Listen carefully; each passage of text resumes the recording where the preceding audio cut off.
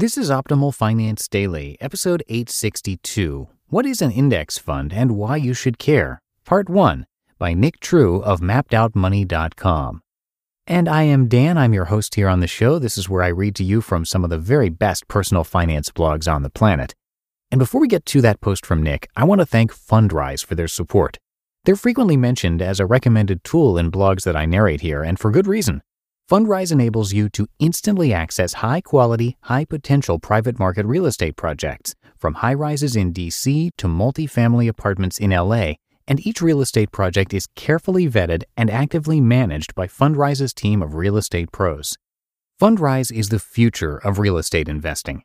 Visit fundrise.com/OFD. That's fundrise.com/OFD to have your first 3 months of fees waived. Now, today's post is a little on the long side, so I'm going to read the first half today and I'll finish up the rest tomorrow. So with that, let's get right to part 1 as we start optimizing your life.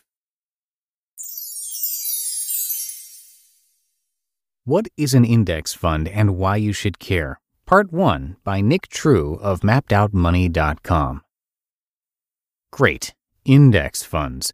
Another complicated investment term I don't understand. At least that's how I felt when I first started learning about investing. It's hard to keep everything straight in your head. Index funds, mutual funds, stocks, bonds, Roth IRAs, 401ks. Why are all these names so weird? Well, luckily, we've had a lot of great people go before you and me and figure all this stuff out for us. So today I'm going to share what I've learned about index funds from other people and why I think it's the absolute best way for us to invest. This is what I use, and it's probably what you should too. Let's jump in. Stock market index. Before you can understand what an index fund is, you have to understand what a stock market index is. Basically, an index is simply a collection or group of stocks that have been put together. You may have heard of the S&P 500 index or the Dow Jones Industrial Average. Both of these are examples of stock market indexes. The S&P 500 is a group of the largest 500 companies in the U.S., and the Dow Jones is a group of 30 large companies in the U.S. Another major stock index is the Wilshire 5000, which is an index that attempts to include almost all the publicly traded stocks in the U.S. Other major stock indexes include the Russell 2000, the NASDAQ Composite, and the NYSE Composite. All of these indexes track a certain portion of the stock market based on company size or industry. All you really need to understand is that a stock index is just a group of stocks together that tracks the performance of that group as a whole.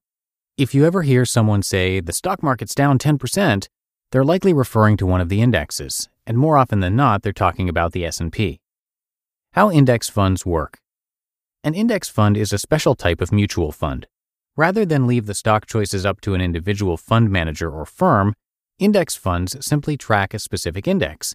They do it by buying a portfolio of stocks that aligns as closely as possible to that index. For instance, both FUSEX and VFINX are index mutual funds that track the S&P 500. This means that they attempt to hold the exact same balance of each stock as the index weights it. These index funds are capitalization weighted or market weighted. What does that mean, you ask? Good question. Here's an example. Although there are 500 stocks in the S&P 500, each stock doesn't account for 1/500th of the money in an S&P 500 index fund. Rather, each stock makes up the same percentage as its size relative to the other companies. Let's look at Apple. Apple is the largest company in the country right now, and as of February 8, 2016, it makes up 3.19% of the entire S&P 500. That is considerably larger than if you took all 500 companies and evenly distributed them at 1/500th, which would be 0.2%. So if Apple makes up 3.19% of the S&P 500 and you invest $1,000 into VFINX, which is an S&P 500 index fund, that means 3.19% or $31.90 will be invested in Apple stock. Similarly, Amazon makes up 1.33% of the S&P 500, so $13.30 of your $1,000 would be invested in Amazon stock. And then the rest of your 1,000 would be invested in the other 498 stocks according to their size as well. Index funds are about as boring as they sound. They just track along with the index. No fancy stock picking, no top 10 hottest stocks now, just plain old investing in the whole market. If the S&P 500 gains 7%, your money gains 7%. If it goes down 5%, your money loses 5%. But don't worry, when it comes to investing, you want to be super boring. That's how you win. Let's find out why. Here are the major advantages of index funds. There are many advantages to index funds, and they all center around three fundamental ideas. 1. No one, or at least less than 2% of people, can predictively and consistently beat the market after fees. 2. The only thing you have control over when you're investing is the fees you pay to invest. And 3. Keep it simple. Index funds shine when compared to active management and stock picking.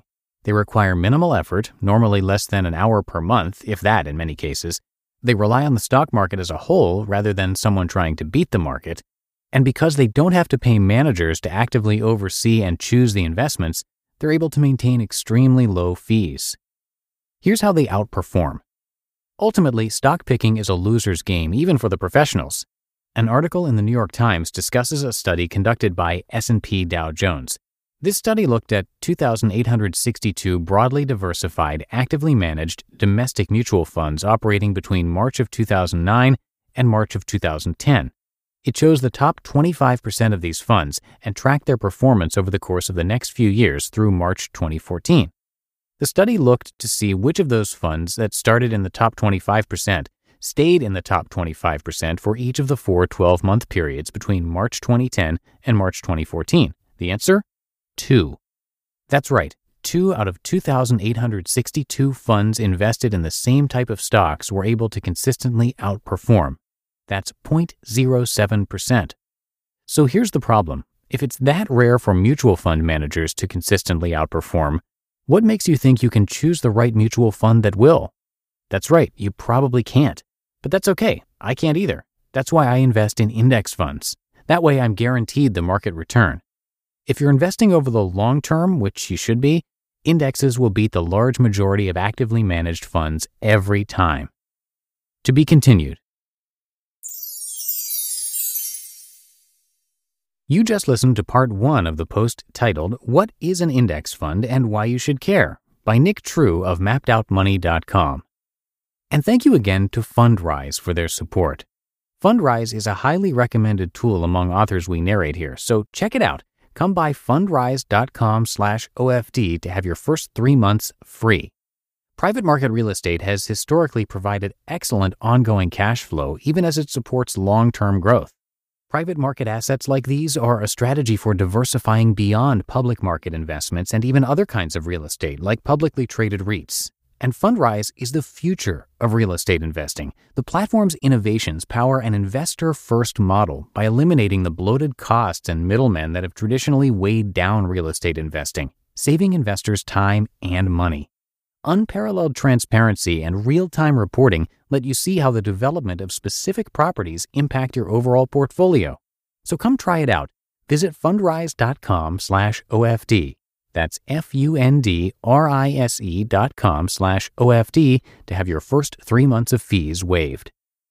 And that's going to do it for today. Thank you so much for listening. Have a great rest of your day, and I'll see you back here tomorrow for the Wednesday show, where we'll finish up this post and where your optimal life awaits.